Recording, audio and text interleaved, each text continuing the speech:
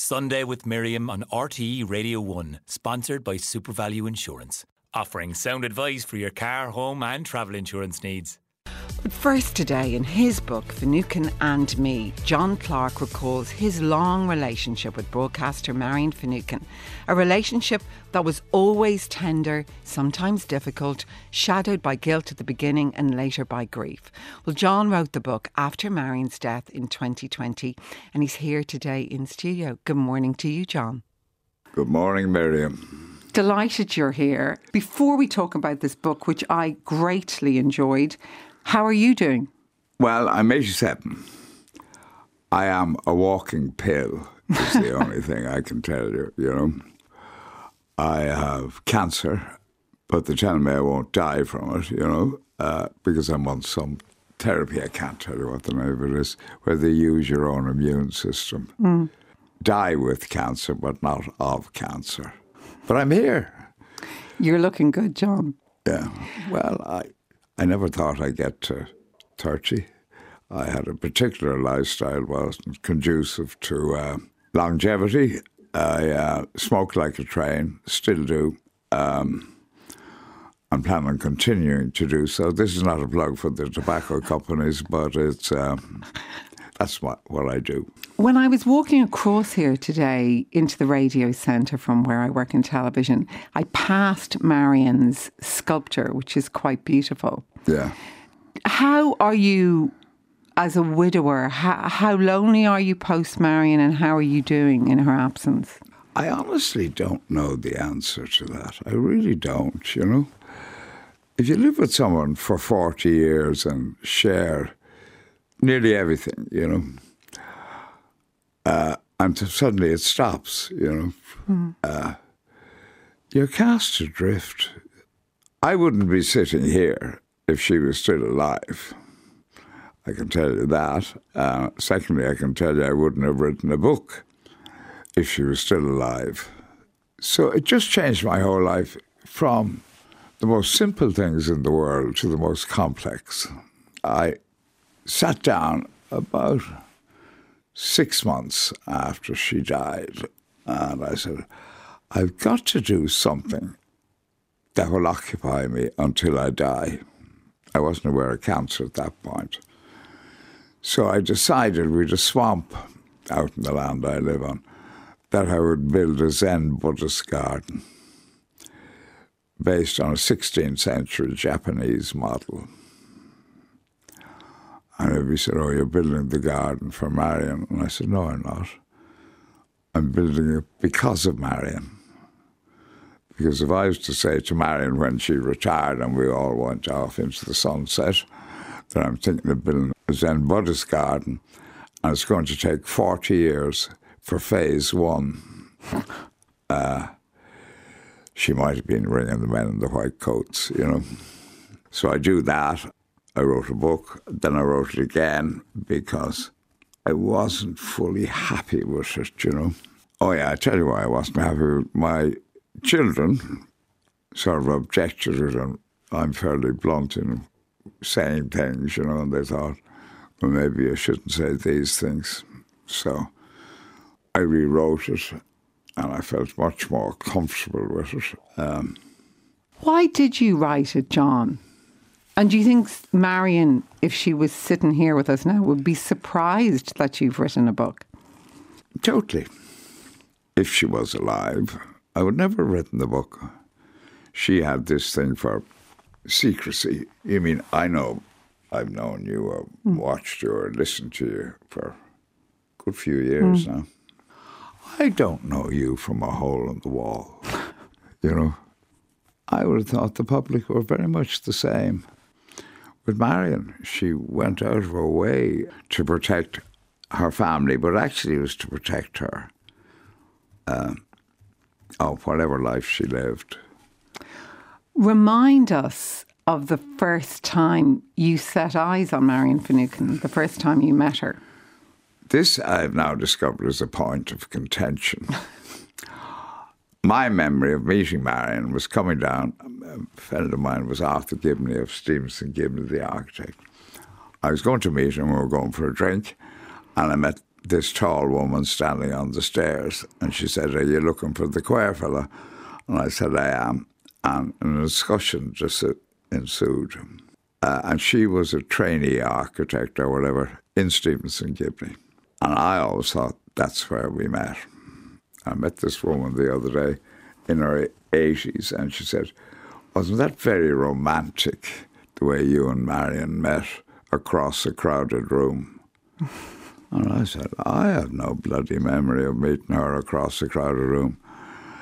That was Marian's view. Mine is arguing about Mr. Hemingway on the steps of Stevenson and Gibney.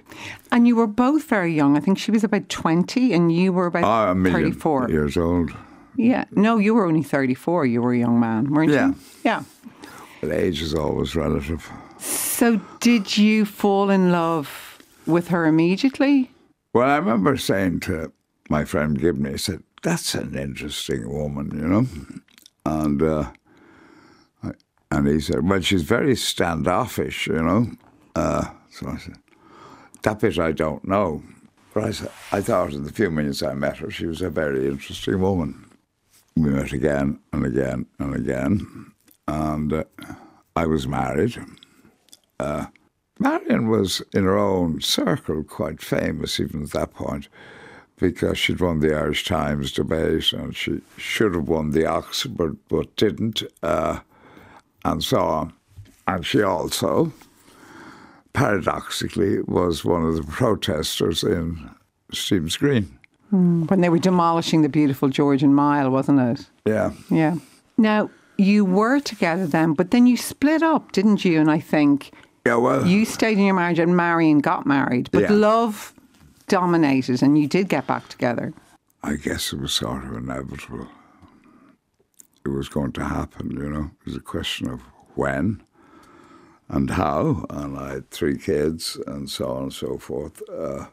And, you know, no matter what sort of a bounder I might be, as they call it, I did have responsibility for them. So I talked to my wife and said I was going to leave, but I was concerned about the kids. So we went to a psychiatrist first, she and I, and we said, "Okay, we're splitting up, but we don't want it to affect the children. What do we do?" And it was all fairly solid advice. And by that stage, I'd bought a farm in the Midlands. So one was urban and one was rural. And the boys came down at the weekend and went to Dublin school during the week. It was the best arrangement, but it was a healthy arrangement, you know. Marriages break up, you know. This was the first one I'd been through or in, and it's new territory. I presume it's new for everybody. And it's very emotional, it's charged. And then I suppose I was walking on cloud, whatever, with Marian, you know. And we were exploring a whole series of different worlds, you know. The lovely thing is you had 3 sons from your first marriage. You're really close to them. Then you and Marian had a boy and a girl. Mm-hmm.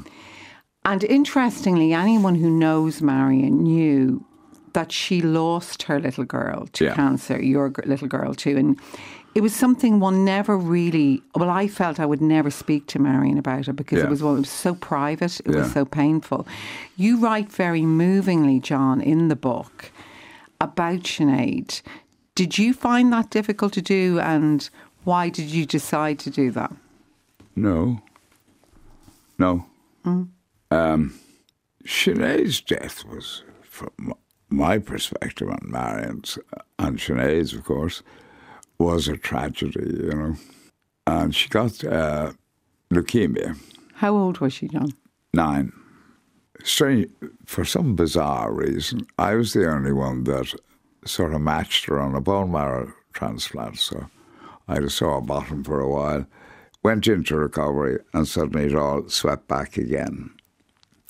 It used to move between one type and another type. On the way home once from Mayo, we spent a lot of time down there, she said, "I have that pain back in my leg again." And we knew that this was the return. So we straight into the kids' hospital in Harker Street at the time. And we sat down together. And I'd say we sat for about 2 days with Sinead. And we came to the decision that we wouldn't try it again. All the treatments. It was over. All the torture, all the bullshit for nothing. So I went to see the professor, and said, we're not going ahead with this treatment. There's a 1% chance that she may survive it. But at that time it was chemotherapy and all sorts of things. They weren't too sure how it worked, if it worked, and so on. And to subject a child who had already gone through all this terrible stuff, we didn't have the right to do it. We felt. And so we stopped the treatment. She took up life for us, and one day she wanted to be a barman. The local pub accommodated her. They had a special stool so she could pull pints. She got her wages at the end of the week. She learned to ride a pony. She learned to do all the normal things. As you watched her just sinking down, down, down. And then the hospice movement swung in. And she died in my arms, strangely enough. It was a bad time. Did you both deal with it differently, John? The book itself, you kind of imply that you did, that Marian simply could not talk about it. No, never recovered. And even to me, she had difficulty about it. We're all layered as people. We've depths and they go down, down, down. And a lot of them we don't know what they are or where they go or anything like that. And Sinead's death was somewhere deep in Marian. And I never know whether she went there or not. She certainly never talked about it, She just cried. 20 years later, she just cried. And that about says it all, She had very good friends, didn't she? I think you say in the book, Nuala Whalan. She spoke to her a lot. Yeah. And Nell McCafferty. Yeah. Could she talk to them, do you think? Maybe, was it easier for her to talk to them? No. I don't think so. No. If she might have, I don't know, because she and Nuala walked the mountains every second day, and she might have. I just don't think she did. I think she locked it away in a closet somewhere deep in her heart. And that was hers to carry. What about yourself? How do you deal with something like that? Well, I had this thing that her grave is about 100 yards from the house. And I drive by it every day. And so I can always shout, hello, Sinead, how are you today? And what's happening? And I talk about whatever I'm doing. And I don't know when it started or how it started, but that's what I used to do. And then Marian is buried beside her, and I just don't talk. Somehow, I'm closed out. I can't answer that. I would love to, but I just don't know the answer. Is it because they're back together or something? I have explored it endlessly, Why wouldn't I talk to the two people I love, They're beside me. I can't do it. I don't want to do it. There could be a bit of that too. Maybe I'm annoyed because they left. The rules are I was supposed to die first, It didn't work out that way, I just don't know. But from what was a pleasure, talking to my daughter, stupid stuff, has now becomes some sort of a burden. This bit I don't understand either. The other thing is, about your book. I actually started to read it on a plane last Friday to Amsterdam. My husband said I literally didn't take my head out of the book for the entire journey. Yeah. And I wasn't sure what to expect. I wasn't sure if I'd like it. It is a compelling book. And part of the reason is your honesty. And at one stage, midway through, I turned to another chapter and almost your first line is saying, you've probably reckoned this by now, but I'm an alcoholic. And I actually hadn't worked that out. Yeah. But even the way you say that, I think there'll be people listening this morning who have issues with the demon drink. Yeah. Why did you decide to be so honest and say you're an alcoholic? And when did you discover you were an alcoholic? I think, I can't be sure of this, I graduated from being a heavy drinker. I was in business. It was the culture at the time. And you sort of say to yourself, this probably isn't right, but you get on with it. It was Marian who said it to me. She said, you're an alcoholic. She'd then done a lot of programs on it, and I, of course, defended and said, tell me why. We all drink together, And she went through what the vital signs are and so on. And she said, from my perspective, and she didn't put a truth in it, she said, you go on down to Mayo and drink yourself to death. But I prefer I didn't hang around while you're dying, And alcoholism is a disease for life. I haven't had a drink in 30-odd years, and I hope never to have one. But I didn't have a drink today, and it's unlikely I'll have one tomorrow. But we'll see tomorrow, But it forced me into having a look at myself and saying, who are you? What do you stand for? It was mixed up in a whole series of things. I'm a bookworm. I read everything. And when I was 15, which is 1950, I decided I was going to be an existentialist. I wasn't fully sure what an existentialist was. I think roughly described nowadays as a dropout. My dad wanted me to be a scientist, and my mother wanted me to be a lawyer, and I wanted to be a layabout. I won on that particular one, But I was an existentialist. I was always searching for some purpose in my life. I could see absolutely no purpose, I mean, if I dropped dead tomorrow or yesterday, the world doesn't stop spinning around and nothing seems to change much, except me. So what was the point of all this? And I've never found an answer. I still ask the question, And there are certain satisfactions in doing good and being part of humanity that tries to do something good. And living as reasonable a life as you can after that. But I still don't see much purpose in my life. Except for love and your children and your grandchildren. You write about how great you are as a grandfather. Those are nice things, but But when you look at this humanity, I lived in a lot of war zones and I spent a lot of time in Africa. And you say, what's the purpose of this? What's the purpose of this society, And yet you do like this country, because before we came into studio, you told me you think that things have improved so much here in our lifetime. Yeah. From, say, your parents' lifetime. Yeah. Everything's much better. You were talking about the poverty that existed in the past.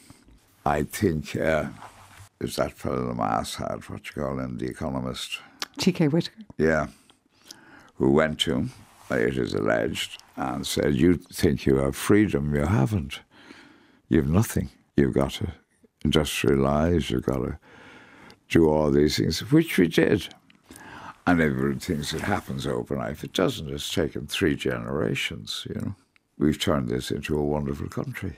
And you've also got great friends, John, because I noted in your book, you spoke about, obviously, AA is private, but on the day of Marian's funeral, obviously, a lot of people were worried that you would fall off the wagon. Yeah. But your great friends from AA, I think they met you that evening, didn't they? I went to AA that evening. Of Marian's funeral? Yeah. I couldn't think of anything else to do, a few of them were drinking a bit, which is fair enough. And there was a lot of drink around the house, and we'd only be talking about Marian. And I thought, you're in dangerous territory here. And I went down and I shared it in the AA rooms.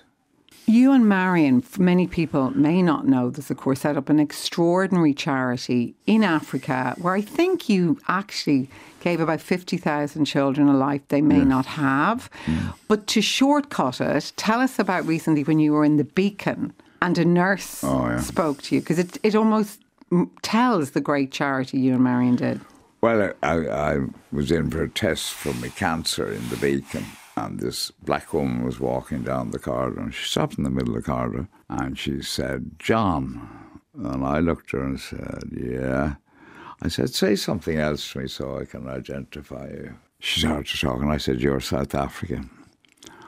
And I said, "My guess is you're from Kailicha, which is a slum outside Cape Town, where there's either 1 million or 2 million people and nobody knows."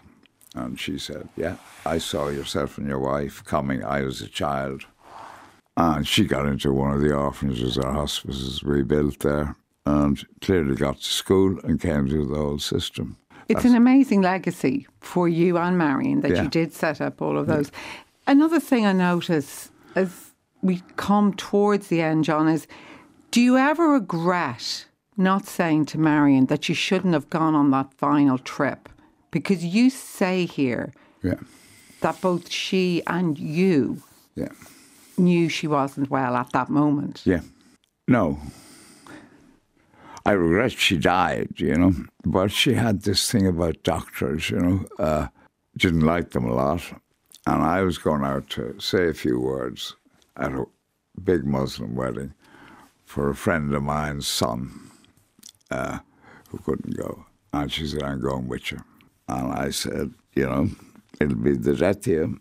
You're far away from all the things you need. And we take the chance." We flew home on a Sunday, and on Monday she was dead. She knew she was doing a very silly thing, I think, and quite a dangerous thing. But I remember Sinead was opening a parcel in the hall. This is your little 9-year-old daughter who died. And she was opening this parcel, and there was a queen wasp on the floor, as you do in autumn, and it gave her a terrible sting on the bottom, and she let a yelp out of her and was holding her bottom and trying to open the parcel, And I said, "Does it hurt?" And she said, "It does." And she said, "I'm just too busy to cry." And Finucane was always too busy to cry. It's as simple as that. Well, can I just say, John Clarke, your book, Finucane Me, My Life with Marian, it's published by Gill Books. I think if she was alive, John, she'd be incredibly proud of you in this book. It's beautiful. Thank you very much. No, I really mean that. Yeah. Thank you, John, and mind yourself. I will. I need 40 years for my garden. Great. A bit tight. You're going to get to it. Okay, right. Thank you so much, John. It's a pleasure. Mind yourself. Take care. Tweet at Miriam O'Callaghan. We got so much reaction to John Clarke, Marian Finucane's husband, about his memoir. I'm just going to bring you some of them. Anne in Loud says, "Listening to Marian at weekends after my husband passed away helped me get through many lonely times. Great memories of her. I'm looking forward to reading John's book."